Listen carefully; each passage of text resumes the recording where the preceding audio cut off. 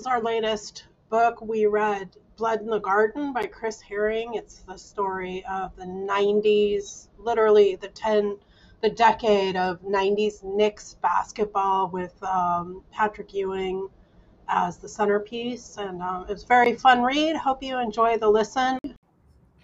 Rowie, you want to introduce yourself to us? Sure, yeah. Hi, I'm Rowie. It's at Rowie Hadar on Threads. I only found out about the existence of the book club thanks to being quote tweeted in the Megaloo thread about it. I still use tweeted even though we're on Threads. But yeah, I am a TV news producer in my like real life. But I love sports. I try to do sports when I can. And I have a weird story where I am now a Magic fan after being in a self-imposed Knicks exile from James Dolan. I grew up a diehard Knicks fan. Now, are you the person who posted the Shattered podcast? Yes. In Threads? Oh, yeah. I listened to it today. Man, it was great. I've only listened to this episode, and I know it goes on into the Jimmy Dolan years, which sounds like a mess to listen to, but I think I'm going to try and listen to the whole thing. Oh yeah, it definitely explains a lot of the arc of the Knicks, like how it all went wrong from this era that Chris Herring writes about. Yeah. So we're mostly Sacramento Kings fans. Well, all three of us are Sacramento Kings fans, so we definitely understand like the albatross of failure that fans of bad teams carry with them. But the Knicks have like also that kind of the glorious past, even previous to this, and so many, I think, iconic basketball players come from the New York scene, the New York situation, but also that 70s, 80s scene that he describes at the very beginning of this book too, where they did win a couple championships and there was a great culture and it was the Mecca for everybody, not just, NCAA and stuff like that. But yeah, I mean, so many of the books that we read, like Built to Lose and stuff like that, are kind of disaster narratives because it's so hard to be a success in the NBA when the only real marker of success is a championship, right? But I think this was so endearing in that it was the culture and the almost succeeding that made it such like a valuable commodity as an NBA fan. And as a Sacramento Kings fan, we totally get that because we have that 2000, there's like a little 8-year period where like Rick Adelman was our coach and we actually made it to the playoffs every year. And like all that we've really been wanting is to like get back to like mediocrity, and just not be bad anymore. So hopefully it's happening for both fan bases at this point. That's fingers crossed anyways, right? I mean, I want everyone to win. I just want everyone to have fun. But obviously, if one team's going to win, that's not going to be possible for everyone. Kev, John, do you guys want to start? Do you have thoughts, quotes? I didn't actually take that many notes this time. I really enjoyed the book. I thought I didn't grow up during this era, so learning about this Knicks team everyone talks about was really interesting. I especially liked learning about Jeff Van Gundy because he's been a play caller, broadcaster for so long. And it's like I'm not a huge fan, but this made me appreciate him a lot more than I used to. And a lot of it. Sorry. No, go ahead. No, go ahead. I was just going to comment on Jeff Van Gundy.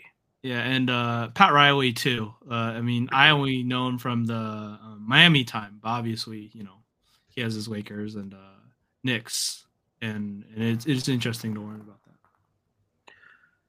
Yeah, well, I also didn't take many notes. I took notes initially. Like I wrote down some stuff as just stood out for me to page 91 of the paper book, and then I kind of just enjoyed the story, And Yeah. but so I'll get to my quotes. I think as we go through the book, as you usually go through the book, I'll get to Okay. my quotes. But one thing I'll say at the beginning is it's in the foreword or whatever you call it in this book. He said Horace Grant said, "When I used to walk into the garden to play the Knicks, I didn't always know if we were going to win, but I always knew we were going to bleed." Yeah. And that's like from an opponent, one of their hardcore rivals. That's a great way to I describe keyed this in on team. that one too. And I mean, in general, what? it was such an interesting. I mean, I think like the stories of this season, as far as like narrative, have been a lot about Draymond, right? And it's like, who is he as far like I know that there's a lot of people who are like, oh, he's Dennis Rodman. But Dennis Rodman, I mean, has, I think, clinical mental health issues, right? I mean, documented ones. Like, whereas like someone like Oak or Mace, who are also celebrated for this like crazy toughness, it was more just like about being There the was bullies in a way, you know? I there don't was a know. quote. Rasheed Wallace said that he basically grew up in that Bad Boys locker room. So if we're trying to point towards any kind of team or player that he resembled the most, it's someone on that Bad Boys Pistons team. Yeah. And obviously, as this book mentions, the Knicks of this era is basically a clone of those Pistons teams. So there's Yeah. definitely I a lot of like them. similarities. I like I- their style. It makes you kind of realize like that Draymond might be like a player out of place in this era. In the era where That's exactly the what I was going rules to are say. changed and the standards are different. Like he would have fit right in on a team like the '90s Knicks, like you were saying, like the Bad Boys Pistons. Like I don't think like people would have just been like, "Oh, he's a tough guy." I don't know if they would have blinked as much at some of the stuff he's doing now. Especially thinking about like when the Knicks and the Heat had that brawl and Van Gundy was clinging on to Alonzo Mourning's leg. Yeah. Like the stuff that Dre was doing, like there was somebody on the other side who was just as able to do that. Yes. I think my analogy I draw for Draymond is that like he's driving 90 when everyone else is driving 65. If everyone was driving 85, 80, 90, he wouldn't get pulled over, but he's driving 90 in an environment where everyone else is driving 65. He's standing out as the worst of the worst for that kind of stuff that used to be common, Yeah. Not common, but just not like you wouldn't go up in arms for it, it would just I be like, think like for me, like the chapter in here, the enigmatic life of Anthony Mason was so good because he does such a good job of like presenting someone like you're saying who's like literally like pedal to the metal living his life. Like he doesn't sleep, he like goes out at 3 a.m. he proposes to his girlfriend at 3 a.m. while blasting something out of his car window. Like he has kids all over the place. He's just constantly partying and yet showing up and kicking everyone's ass at practice, and on the opposing team. But then there was like this other side of like the going to the hospital and hanging out with the kids, or like showing up at his mom's house and like dropping thousands of dollars on her dresser, or like, I think it's enigmatic. Like these kind of people, like I've known a lot of people in my life who like require, I think DeMarcus Cousins, being a fan of DeMarcus Cousins for so long was, he's pretty controversial, like definitely has had some missteps both publicly and privately, but yet then you're like, oh, but he paid for like all these people's funerals in Sacramento, behind the scenes, like he was doing Santa's. He was like, so there's like multiple sides to every person. And I just think it's fascinating that in sports, particularly, you may have to have this certain level of aggression, in your personality to get to like succeed in it. But then it reaches like a level where maybe you're not doing yourself any good anymore, Like I think it has with Draymond. Like he's probably had to fight his ass off to get here. Like we know he had to take it personally where he was drafted.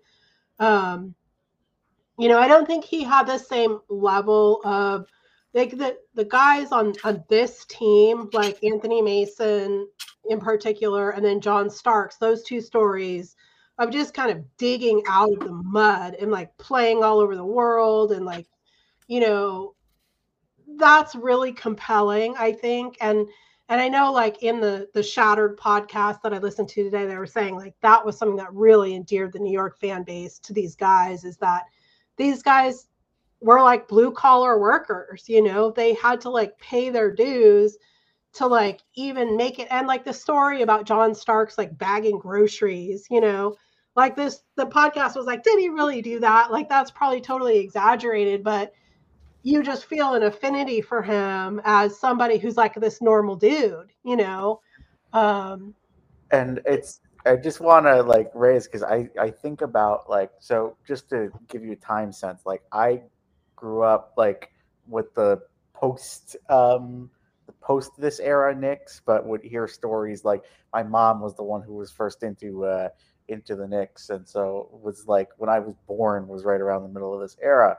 And she would tell me, or the things that you watch on MSG Network, or if they talked about Starks at any point, like there were so many mentions on the broadcasts, whether like anytime there was a national game, which the Knicks had many, that the broadcasters would say John Starks was bagging groceries at a Safeway. Yeah, that's like the touchstone for his personality. It became one of those where it was almost like a meme, just because of how often the broadcasters would bring it up. I feel like there's factoids like that broadcasts occasionally glom onto, and that was like the 90s Knicks version of that. Well, it's so funny. A long time ago, I went to an Allen Iverson space on Twitter, right? And we talked, there was somebody in there who was my age. I'm like 53. And so I watched this team. The reason why I'm from California, but the reason why I got to watch them so often is because they were on national TV all the time. And that was rare. Like it was a big market team, right? Like I didn't see any Spurs games. I saw the Lakers, I saw the Knicks, maybe Boston was thrown in there. And then there was a bunch of fun teams, like Indiana was, all the rivalry teams that they talk about in here. They were on national TV a couple times a year, or because they made it to the playoffs, you would get to watch them early, right? On ABC. If it was ABC at the time, I don't even know that. But yeah, but what's funny for me is I remember every single game that he goes through in here. And it was kind of one of my favorite things about the book, but I also hated it in a way. Just because I felt like it kind of took me outside of the narrative to a certain extent. But the thing that's funny is going back over it and like going through each one chronologically, I realized that in my memory, the entire decade was like condensed. So that like for me, if you told me that Anthony Mason and Allen Houston were not on the same Knicks team together, I wouldn't believe you. Like now I would, now I know. But like Latrell Sprewell and Doc Rivers and, it all kind of globs together for me. And then Jeff Van Gundy is like the coach that I remember. Even though I think I started watching even more of the Knicks because of Pat Riley. But for whatever reason, I wouldn't have like been able to tell you that Pat Riley was, that first kind of iconic coach that came in and changed the culture around and all that stuff. And then that Don Nelson was like thrown in there. I don't remember that at all. Me neither, yeah. Which, I mean, that seems like kind of I think the culture piece of this is so interesting because they kind of pitch it as like it's Pat Riley that comes in and implements this massive culture overhaul, but it's in conjunction with the front office, the Ernie Grunfeld and the Dave Checketts, right? And then the players all buy in, and then it sort of gradually diffuses out until the 2000s when everyone's gone. Basically, Ernie's fired, Dave quits, Pat's moved on. I mean, thankfully they canned Don Nelson because I think the culture would have probably died out after if there had been more Don Nelson, but the players wanted the accountability and wanted to continue that cultural touchstone that Pat Riley had implemented. I mean, tell me if I'm getting totally off base here. This is my interpretation of the story, kind of. And over the top of it is the ownership, right? The James Dolan stuff, I think, is the shadow of doom that sort of like hangs over the badness of the team for the last, 20 whatever years. He comes in at the end and starts to make his presence felt. Yeah. In a bad way. I highly recommend the Shattered podcast. I did put it as a link at the end of my thread on Threads, or I did put it on Twitter too. And it was so good. But one of the things, they have Jeff Van Gundy on it. They go and interview like a bunch of these guys, and they had Jeff Van Gundy on it, and he says like he doesn't say it straight out, but he kind of says like once Grunfeld was gone, he only had Checketts as like a buffer between him and James Dolan. And so he knew, he was always in jeopardy anyways. He was always going to get canned anyways, but he kept like outperforming, right? But so he was saying like the more he had to deal personally with James Dolan, like the rougher the whole thing got. And that's what he felt like, that. And then them trading Patrick were like the two kind of harbingers of the end, where the ownership just got too involved. And then Patrick's legacy wasn't really valued as it should have been, which I don't know. I like these kind of like iconic players that age out of their original roles, I think is such a complex issue for teams to deal with. Like, I think we're also seeing it maybe with Golden State right now, where it's like, how do you retain the legacy of like the cultural knowledge that somebody like a Clay brings, or somebody, I mean, I'm not saying Clay's career is over or anything like that. I'm not, but I am saying that guys get older and their efficacy lessens. And so like, how should teams deal with that if they value it as like a cultural touchstone, right? And so I think that was really interesting for me. I mean, Patrick Ewing was the next of this era. That's just like the other guys. Like I loved Marcus Camby,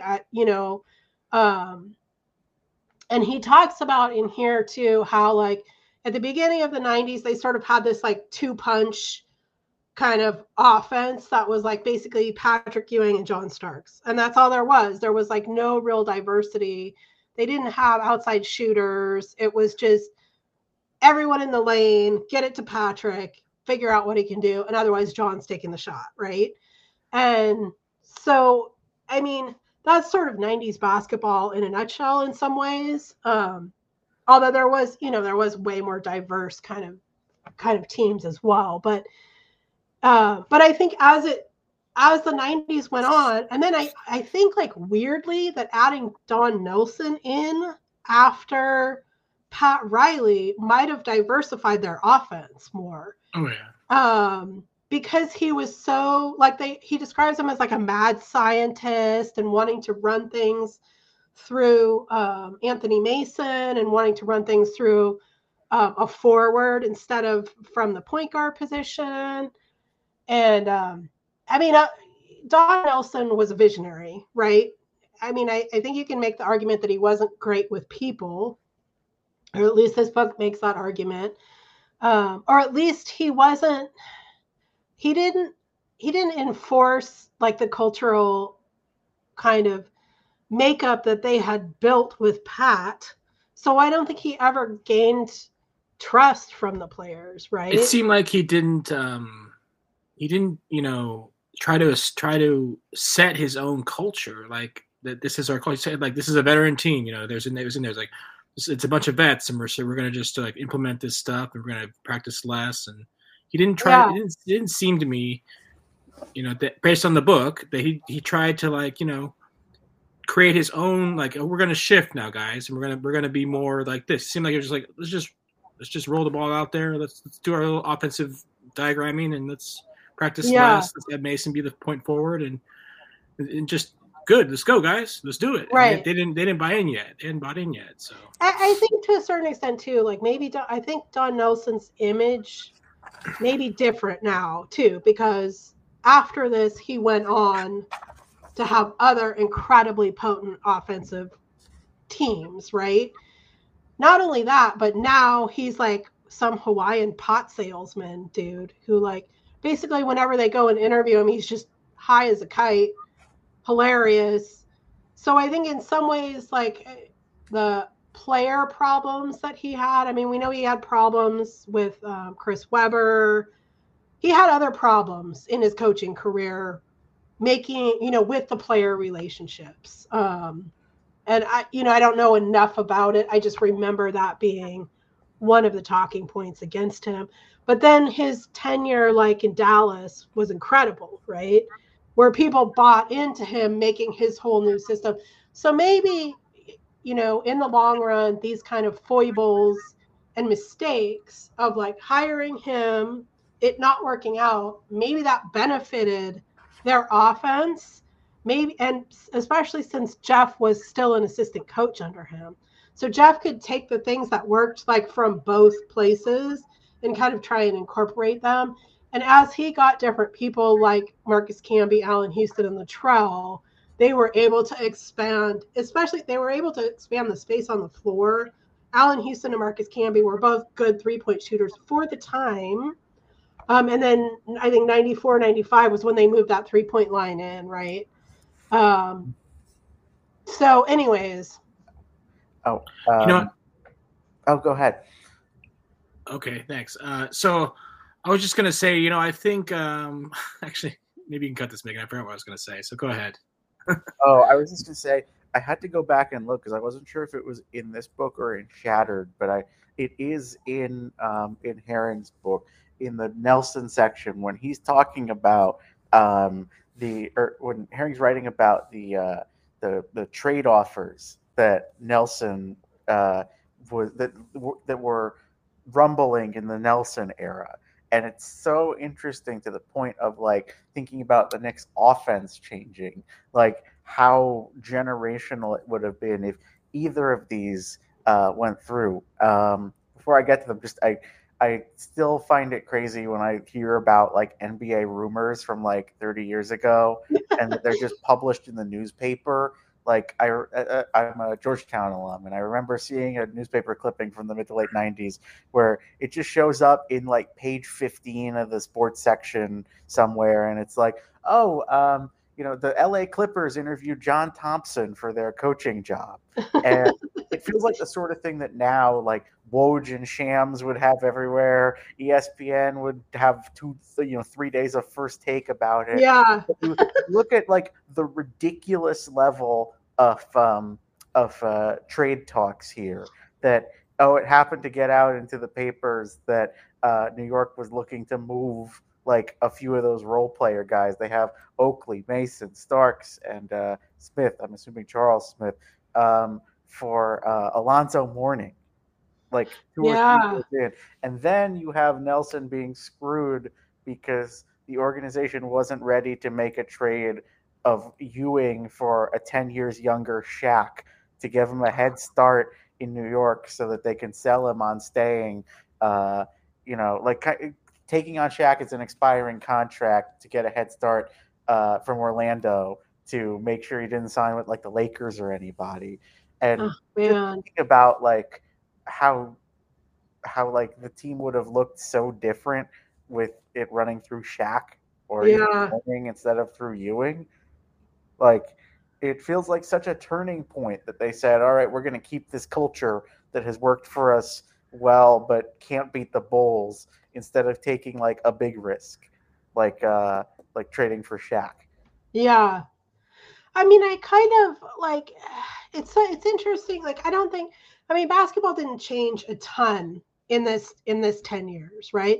But it did start gravitating further and further towards the 3-point line. And part of that gravitation was when they moved the line in. And so guys started making more of those shots. They started practicing that shot more. And then they moved it back out, I think 2 years later, right? But in a sense, like that's kind of looking at and understanding how the role players changed over that time, and going from like Oak and Mace to Houston and Camby.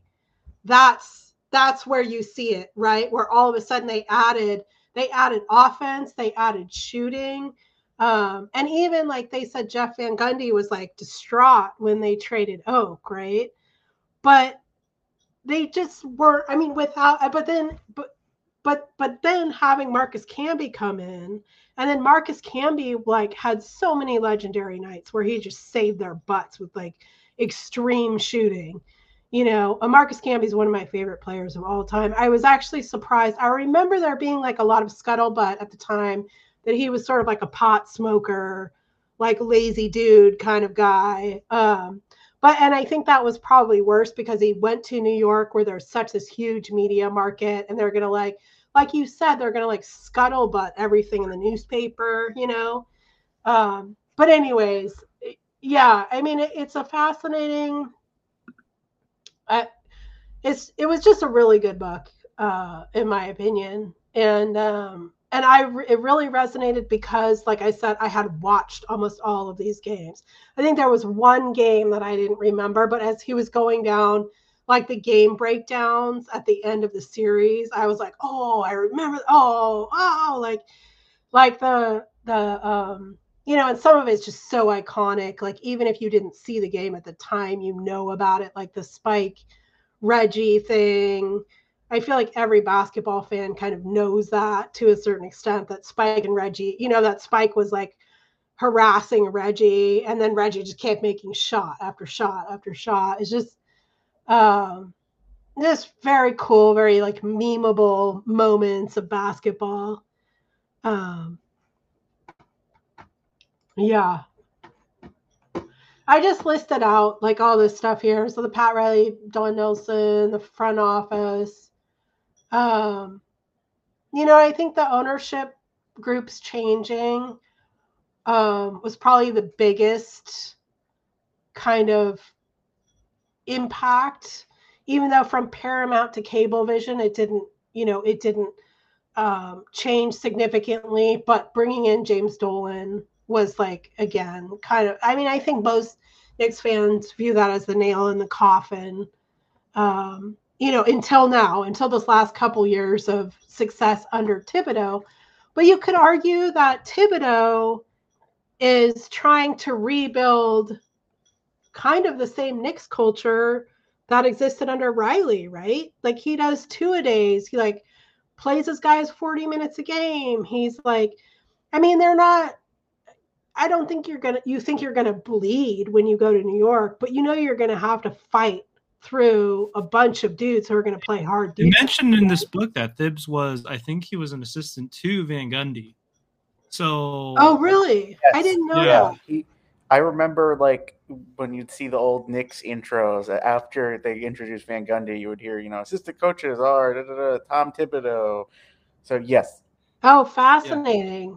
So, I mean, so he's bringing it back, right? I mean, and I think to a certain extent, again, like bringing in my Kings fandom, I think Monty is trying to bring back the Adelman era in the team that he's built, and how he's built it. Like, you can kind of see like how he's getting the pieces and how the pieces fit and how they mirror the pieces from that old team. I don't know if there's like necessarily a Mace or an Oak on this Knicks team now, but you could say, there's a lot of Allen Houston's. Yeah. I find it like it's really interesting how strongman ownership can really just destroy a team in a second. Them having to trade Oakley and then firing the GM and the coach, and yeah, it's crazy how much ownership really just throws a wrench on a team. Like, yeah, this team was great, and it was kind of blown up almost instantly. Yeah. Because of Dolan. And we've experienced heavy-handed ownership too. Yes. So yeah, ownership is a surprisingly annoying. Well, and we have Miami to look at and compare to what, like, Miami is Pat Riley's baby, right? Miami is the culture. Like, they even wrote that on their court without centering the goddamn font, which is a crime. Miami is almost like the Knicks counterfactual. Like, we actually get the what if. Yes, yeah. Totally. And even with the morning, I mean, that Miami team and the rivalry between New York and Miami at the time was like the hottest shit on the plate. Like, it was so fun. There was always going to be a fight. Jeff Van Gundy would always be at the bottom of the dog pile, like, and come up with his hair all messed up, like. In the 70 wins. Just absolutely insane. I mean, and Alonzo Mourning was such a good, foil to Patrick Ewing, and everything about it was so compelling. But I think it's so interesting too that, like, they talk a lot about like little kind of actions. I mean, maybe it's not a little action to require them to fire Grunfeld or Ben Gundy, right? Where James Dolan said one of them's got to go. But then then that implemented Checket's leaving later on, because he was like, that never should have happened. And I'm not in anymore. I'm not all in. But also the whole thing about like the bill from the Reno trip when they stopped in Reno. Yeah, that Reno trip is one of the funniest stories. You would have never known about that unless you read a book like this. But and then Riley like being pissed about that not paying him back, like for like $10,000, which is probably nothing to him, right? But just the fact that they didn't reimburse him, like, was like, just simmering under the surface, like, so they couldn't like let him into like the ownership share because of the way it was structured, and then plus they hadn't paid him back for this gambling bill, which, like, should he really have gotten paid back for? I don't know. Yeah, but they promised him, and that's what matters. Yeah. And then John Starks didn't see his hotel room the whole night time he was in Reno. It's so funny. He was at the craps table or wherever he was at, winning and losing. I feel like Jalen Brunson is a very Starksy kind of player too. Now, I mean, he's obviously has way better efficiency, but to me, he's kind of like in that same mold of like that small, fun shit kicker guard, It's actually really funny to bring in my modern day Magic fandom to see Cole Anthony feels like he's very much in the John Starks mold, complete with the inefficiency too. Yes. And it's wild to think that he would be the person to do that, considering his dad being a part of those 90s Knicks teams, Greg, and arguably, like, I mean, he was like Starks' backup at that point too. Is Cole Greg's son? Yes. Oh my God, I didn't know that. Yeah, so he is very, like, that's one of the things that made me feel at home watching them, is like, at least him and until recently Bamba being a New York kid, like, they felt like they had a lot of like Knicks South energy. Oh, that's fascinating. I mean, I think like this year's Magic is a really good kind of example of like where they're trying to build and implement this like fairly hardcore defensive minded culture.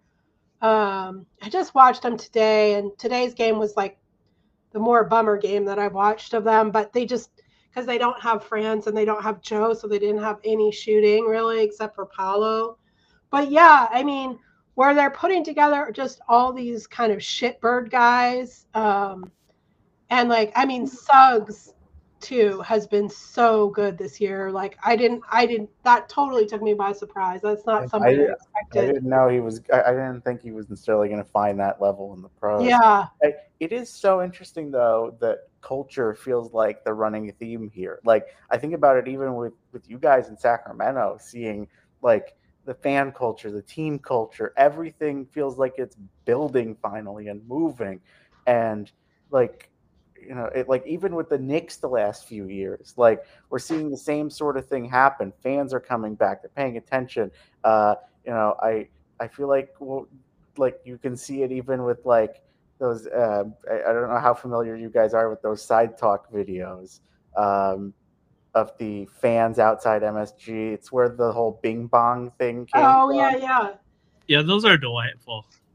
And that, like, you know, being away from New York, like that is the like best reminder to me that like of how wonderful Nick and crazy Knicks fans are. Yeah.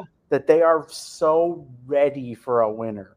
And like they have like that Lakers sized culture, but with no winning to point to in their lifetimes. It's like if Lakers fans had the Kings.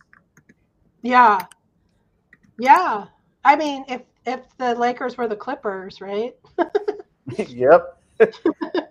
Well, I mean, maybe not the Clippers. I mean, the Clippers, my God, the Clippers are going to like win the whole thing this year, and everybody's going to be like, oh, meh.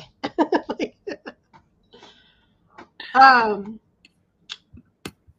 Hey, before we get off this topic, can I share my screen? Yeah.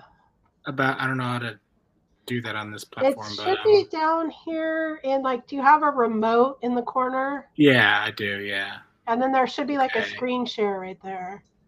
I can share YouTube. That's what I'm going to. But I'll share my screen. Let's see. Okay. Whoops, that's not what I want to do. Wrong button. My bad. Okay. And it's gonna. Oh, here we go. I get to share my window. Nice. All right. So.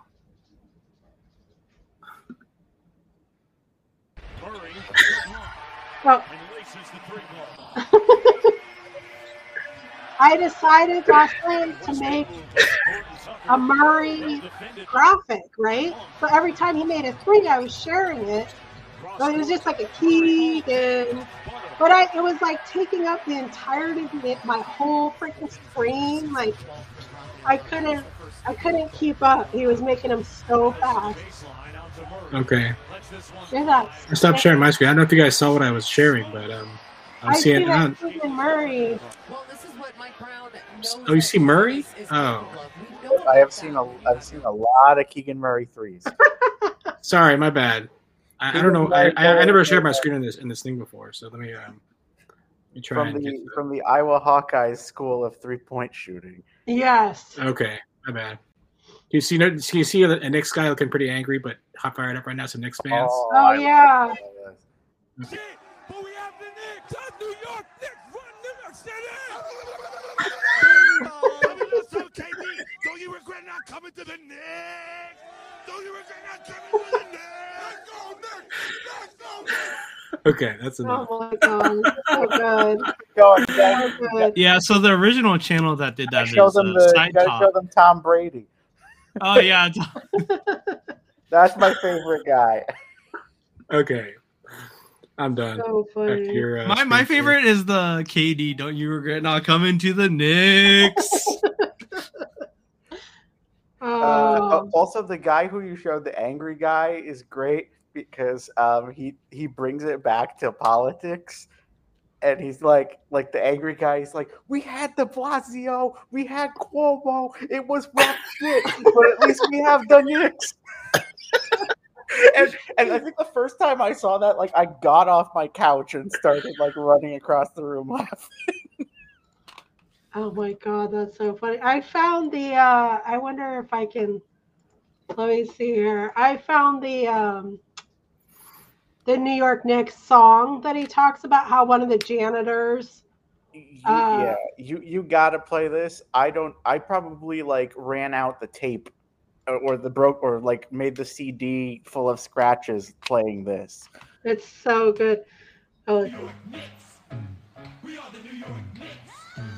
We are the New York Knicks. Say go New York, go New York, go. Go New York, go New York, go. Say go New York. To me, it's so funny that people would wear their ties and their suit jackets when they're in the game, when they're at the NBA game. I'll tell you like this, we ain't never looked sharper.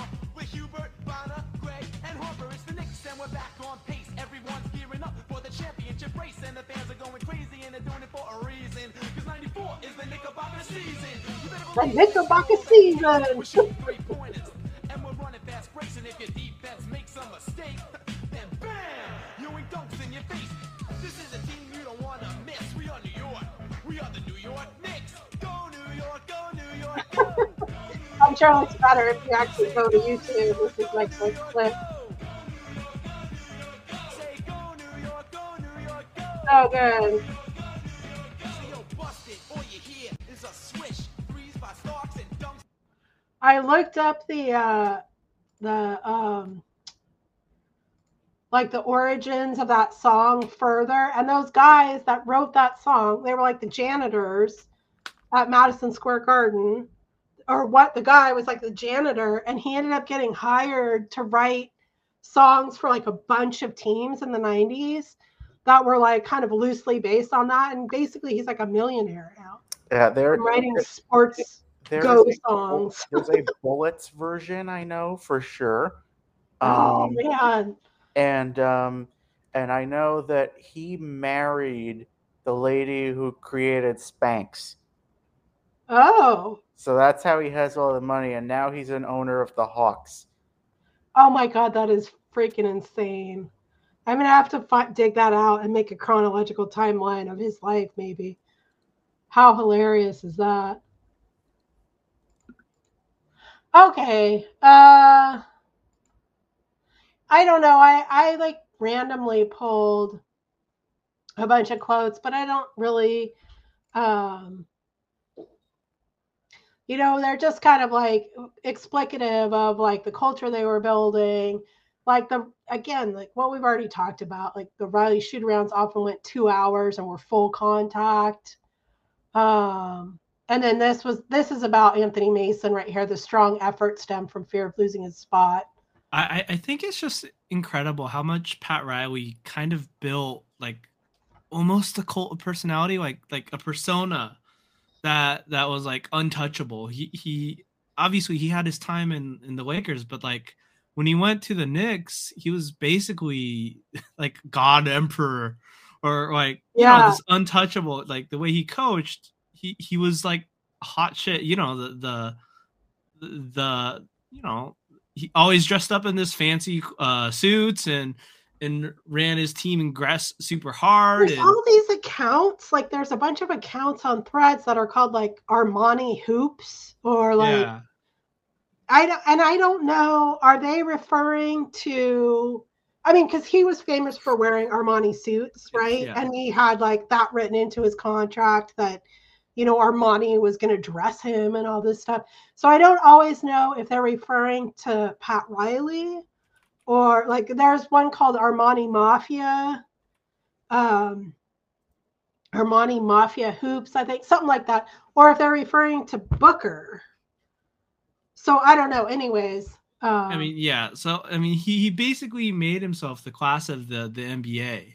Yeah. Like, and it's incredible how he's basically kept that, like building that atmosphere, and always throughout all these years kept that class of the NBA throughout. I think that's incredible. Well, and that Miami has been, I'm not a Miami fan, so don't quote me on this, but I mean, the fact that they made it to the finals last year with basically like just people they found in the scrap heap, and Jimmy, like, it's like, well, I mean, Bam and Jimmy and everyone else, like, it's insane, like, but that the culture has maintained. I mean, you see where like the Knicks kind of fell off the cliff in the 2000s, right? And then obviously we have the Wade.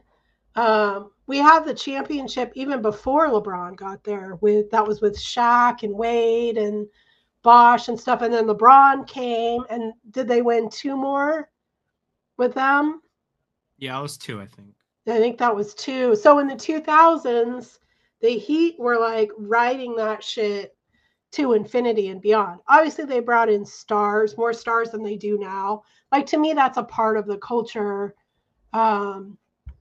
Is you're going to outwork everybody, right? Or at least try. and it's been successful for them long term now. So if we're saying Riley went there in 95, we're talking about almost 30 years of like basketball kind of, greatness, really. I mean, at least being at a level that the Knicks were at, that the fans were like super excited about, Yeah. But yeah, I mean, absolutely incredible. I thought it's interesting that they talk a little bit too about Riley's dad being a professional ball player, and then when his career ended, it was pretty, like went kind of straight to depression of like, what now?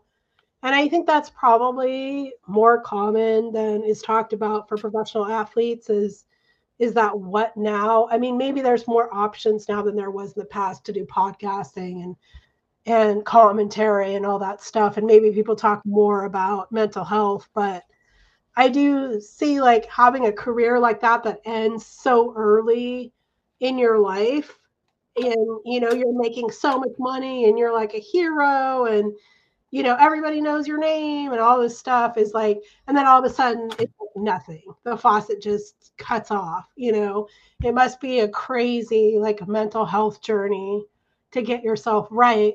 And I thought it's interesting that Chris Herring notes that like Pat was always scared of like that drop off after his career ended,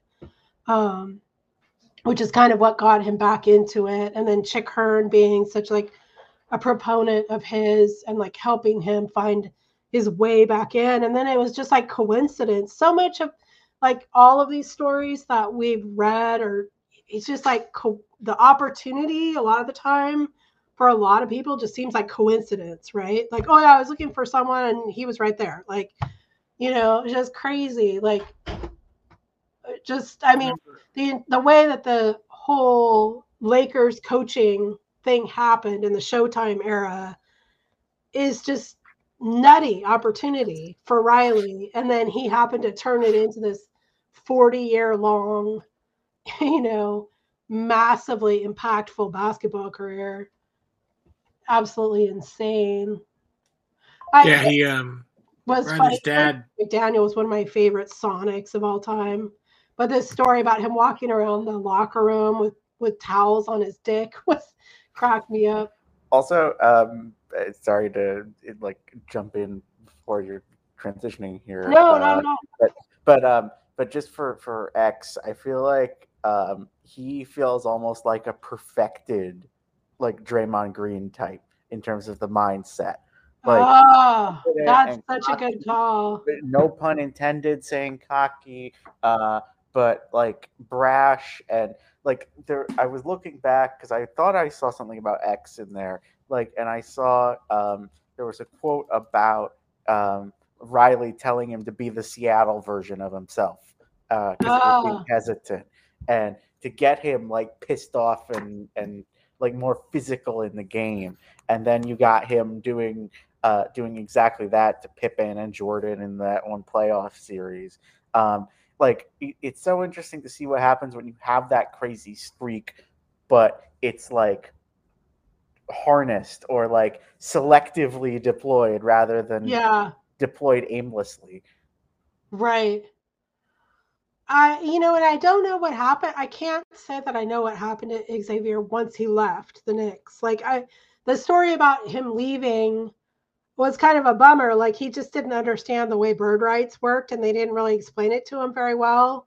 So he thought they were basically like overlooking him when they were just waiting to sign him last because they had bird rights on him. Which, I mean, it ended up working out okay for the Knicks, but I don't know what happened to him after that at all. Did they not have what's it called? Those salary things, cap holds back then? Was that part of the CBA? Yeah, they had bird rights on Xavier. I know they have bird rights, but did they have cap holds so that like, you know, what they were trying to do a maneuver that like I don't think you can do that these days. Like it doesn't matter because I don't know. I pulled up.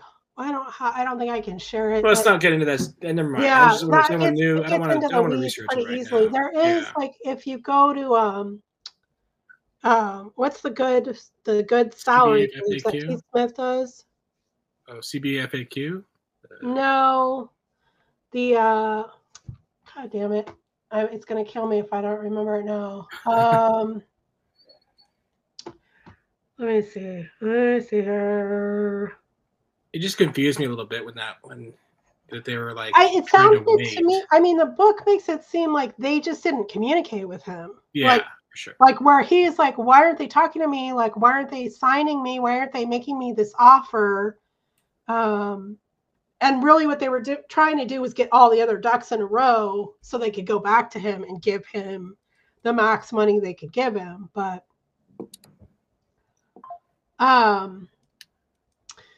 okay, so so we're like at an hour, so I'm going to try and speed through some of this stuff.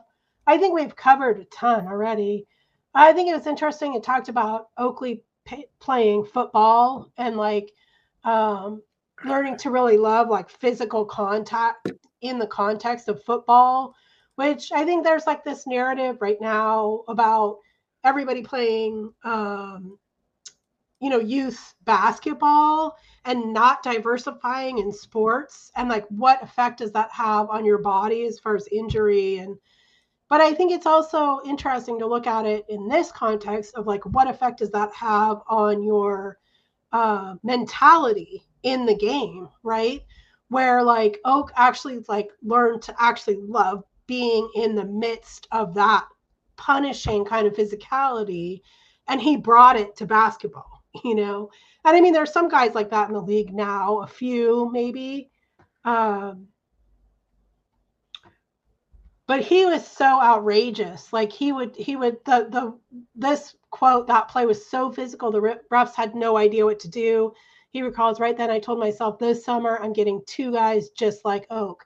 And I mean I think like we had Meta here who was similar to this. It was like, is he fucking batshit or is he really effective? Like, he just loves like stirring the shit, right? But he's really goddamn good at it. Like, and I'm pretty sure that he was the guy that the Indiana GM went out and got in response to Oakley kicking the shit out of them and not getting called for it. Let's see here. And then this was like, they talked a lot about like the rules that they made. There weren't as many as I thought, but they talked about the rules that were made that either like used Knicks players as like the poster kids for the rules. And one of them was the hand checking rule. And then this one, the player leaving the bench during the altercation was in response to that Miami kerfuffle, fracas. And then the hand checking too. So that's kind of cool. And then like I had said before, I think that also necessitated like kind of a roster change up in the sense that like they needed more outside shooting instead of like all of this interior physicality that they had with Oak and Mace.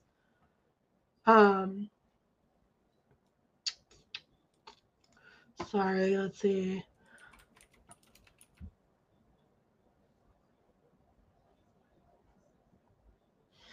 Yeah, and then they're just like how much they loved Van Gundy. Like, it's so funny because I think like some people, like we talk about Riley's legacy, right? So Riley is completely iconic.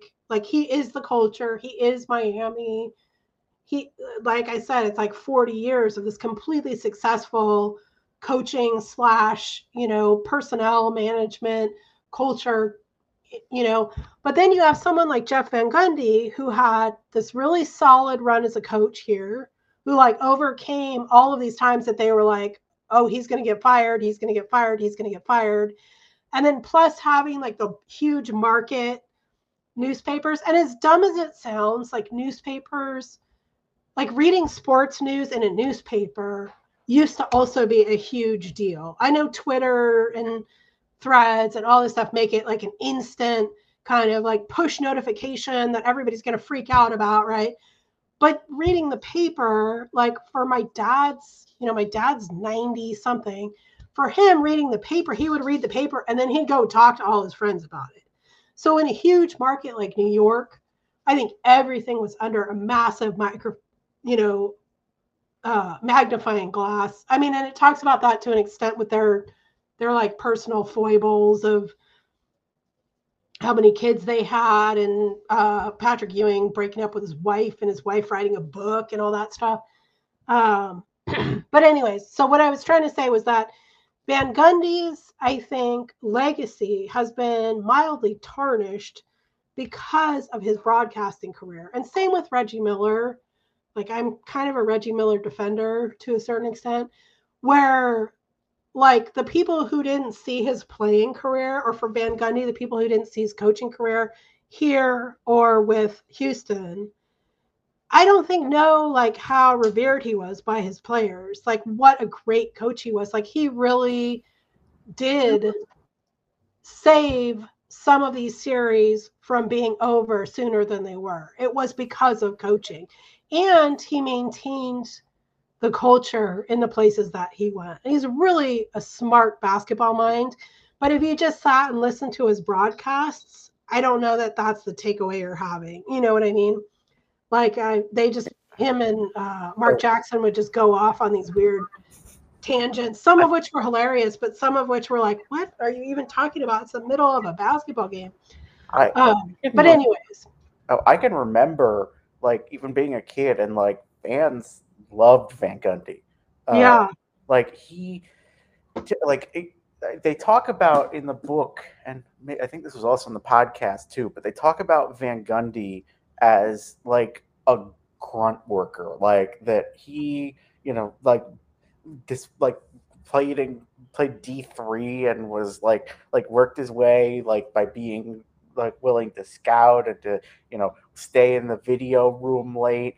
And it's so interesting to see him like he's basically, if we're doing the Heat are Pat Riley's alternate universe Knicks, he is the Knicks alternate universe Spo. Like, Spoelstra had exactly the same kind of story. Like, playing like not going to be a pro at all, and then just worked his way in as a guy who would stay all night and watch all the tapes, and being that rebound machine and the film room addict. And part of it for me, when I was watching this team, well, I was probably 20, right? But his appearance, like, he just has these he looks like a freaking accountant, first of all. His hair was always fucked up, and he has these massive bags under his eyes all the time. And he literally would be like the first guy at the bottom of the dog pile. Like, he was just as tough as his players, but he looks like he should have a pocket protector, like, and so I totally get like loving him. I think he's such a great coach. I know that, like, I've heard a lot of podcasts, and the Shattered podcast has him in it, which is great.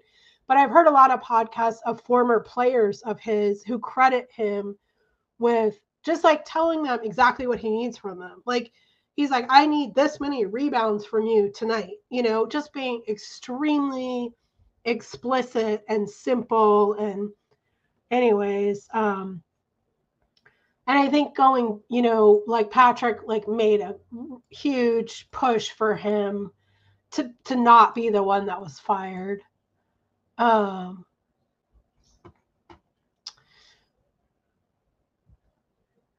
and then it's just funny because they were like in this period of like I would consider the Jeff Van Gundy period to be just as compelling as the Riley period was, with Spree, with Camby, with Houston. And then they were kind of like beset, by injury, age.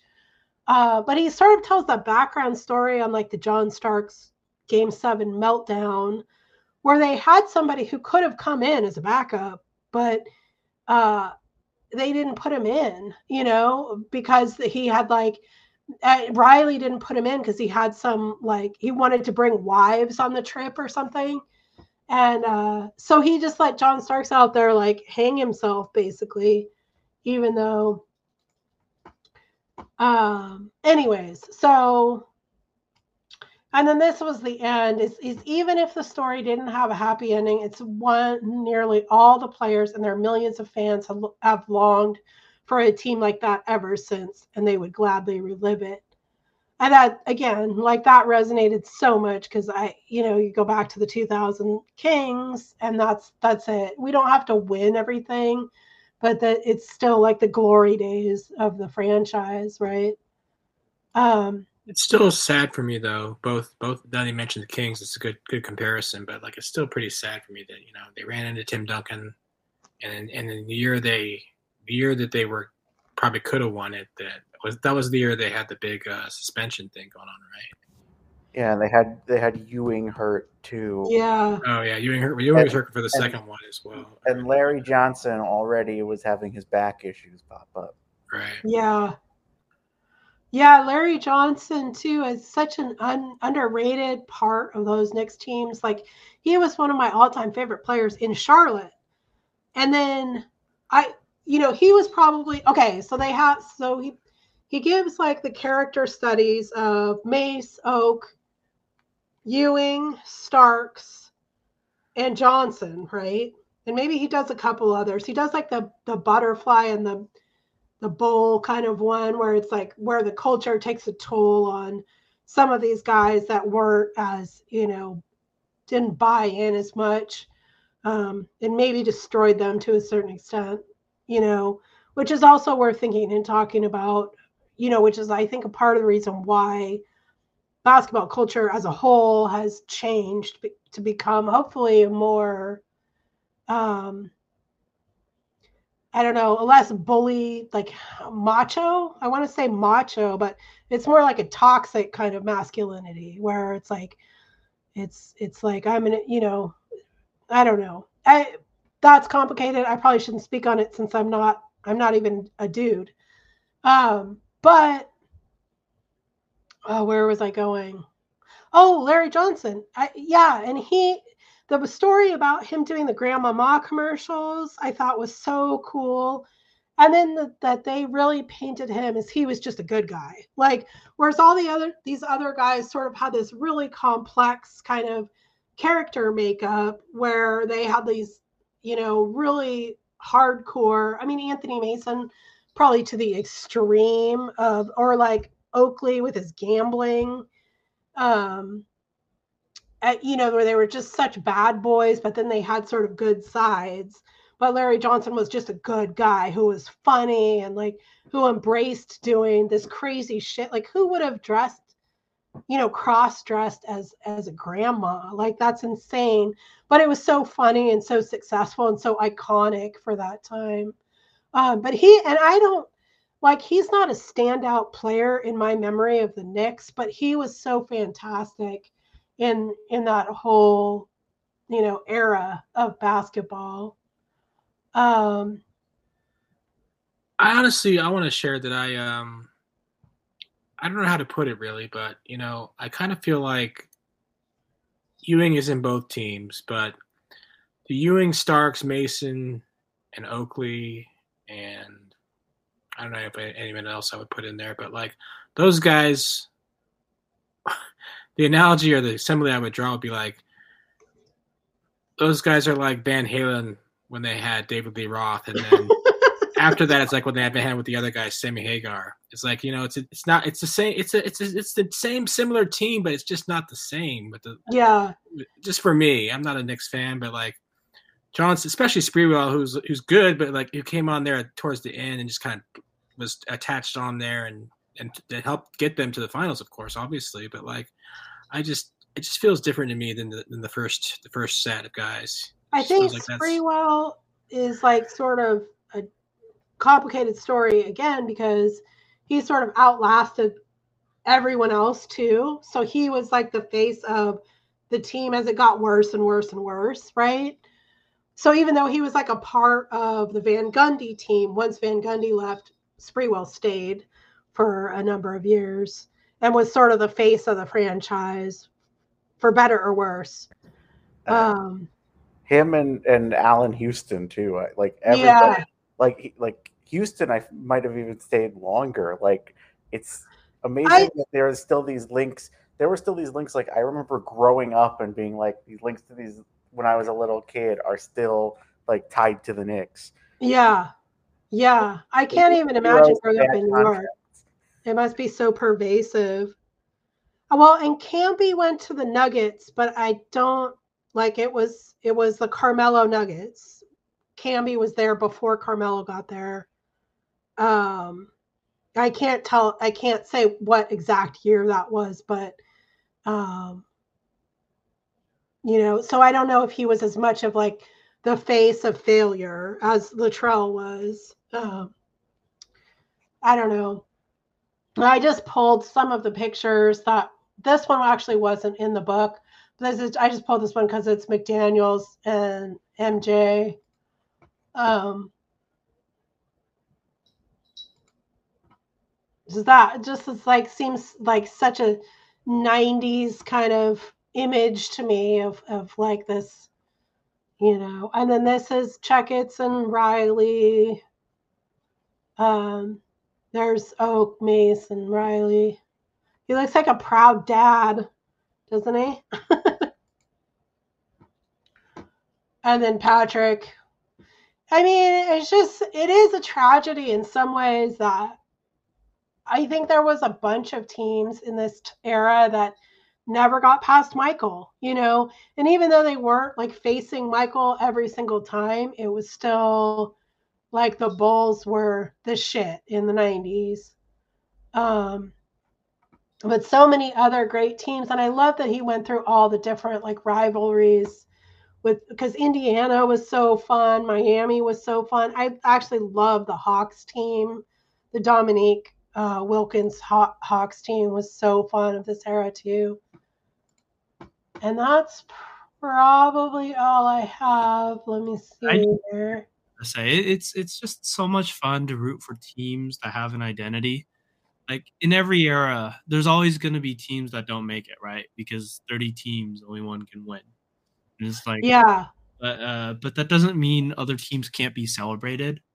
And learning about this Knicks team, learning about why everyone appreciated it so much, just appreciating the identity they built, the blood in the garden, the Knicks, the tough guy Knicks. It's fun, and it's just such a nice experience to go through these teams that you wouldn't otherwise, because they're not the number one, they're not the they don't get as much flowers as they deserve, but they're great teams nonetheless, and they should be celebrated anyways. I'm waiting for the Kings book from the J. Will C. Webb era. I feel like they're the next team to deserve the 90s Knicks style treatment here if we're moving through the years. Yeah. Because we had Jerry Reynolds' book, which went up right before that, I believe. But there's not really a book of that era. Actually, I think Jerry Reynolds' book mostly it stops like when they start sucking. Yeah. I think, is around that So time. Chris Herring last year, when the Kings when they implemented the beam and they hired Mike Brown, Chris Herring, who wrote this book, was here, and he went on D-Lo and KC, which is like a YouTube radio show here, a local radio show. And he said the reason why he was here is because he was interested in documenting rise, right? The come up. Yeah, the come up's always the best part. Yeah. And so I don't know if that's gone anywhere or what he had to, he basically said that, like, to write a book like this, you have to have someone to pay you to do it, right? Or obviously the time, the unpaid time to do it. And he didn't have that when he went on the radio to talk about it. But who knows? I mean, especially depending on how this year shakes out, right? I think we could see more. Also, we could probably write it at this point. I mean, we've done a lot of, like, we read Jerry Reynolds' book, and then we read Pete Carrill's book, which Pete Carrill doesn't talk about his time in Sacramento, but I think he was pivotal in implementing the basketball culture that they were trying to promote, during the 2000s. He was sort of like the Tex Winter of the Kings. So yeah, I was totally thinking that when I was listening to Shattered too, is that even if we didn't write a book, we could do a History of the Kings podcast, right? Yeah, there's a lot of source material that you can dig up that is pretty interesting. I think it's interesting even why they moved to Sacramento, and that they were going back and forth between Omaha and Kansas City, and they didn't have sponsors. And, when they came here, they literally came to a freaking barn. Like, but yeah. Oh. Any last thoughts on this sucker? I thought this was really, really fun to read through. It was very entertaining. It was very engaging, compelling. The way it was written is very, interesting. Page turner. I got through this quicker than most of our books. Yeah. And I was really glad we read through it, because it's nice to appreciate these good teams that don't get so great. I think it's great how applicable narratives are, even narratives of mediocrity or disaster, how applicable they are to, like, the entire timeline of basketball, or to, like, different teams. And then everyone's sort of, like, interconnected personnel wise. So, like, you can trace all of these different people from organizations to their next organizations and stuff like that. And then the philosophy parts of it continue, right? I mean, the most obvious one obviously is Pop at this point, but pre-Pop, there's Riley. I don't know that Riley has a coaching tree per se, or that Van Gundy does either. But there was something pre-Pop, that was about having this kind of, like, hardcore culture. I think there was sort of an opposite philosophical culture with, like, Doug Moe or something like that, like someone who's just preaching, like, all offense, which is more like, like a Doug Moe, George Karl kind of ram it down your throat offense, which is interestingly kind of what, like, Carlisle's doing this year, which will be, interesting to see how that all pans out. But great book, great narrative. Enjoyed.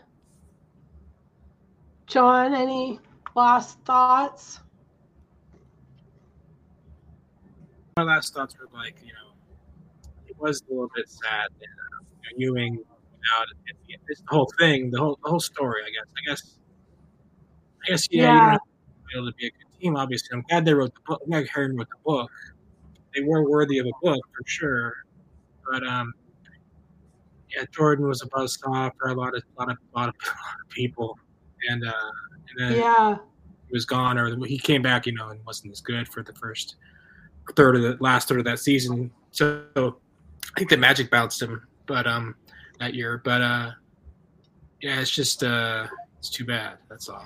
Well, and I think the end of Patrick's career, I had it on my slides too, like the end of Patrick's career where he went to the Sonics and he was pretty okay. So again, like I keep referring to the Shattered podcast, and it's only an hour, like the episode that directly relates to this team.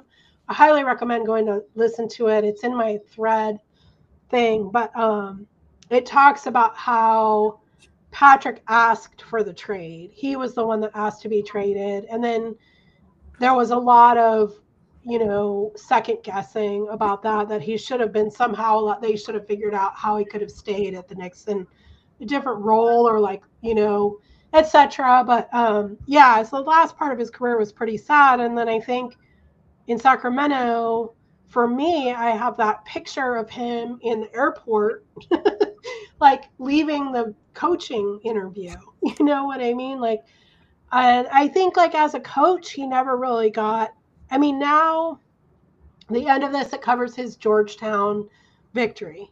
And I don't know if he's still the coach of Georgetown. I think that was like a couple years ago that they won. But he never really got a chance in the NBA as a head coach. I think that Van Gundy's both like really promoted him and talked really highly of him.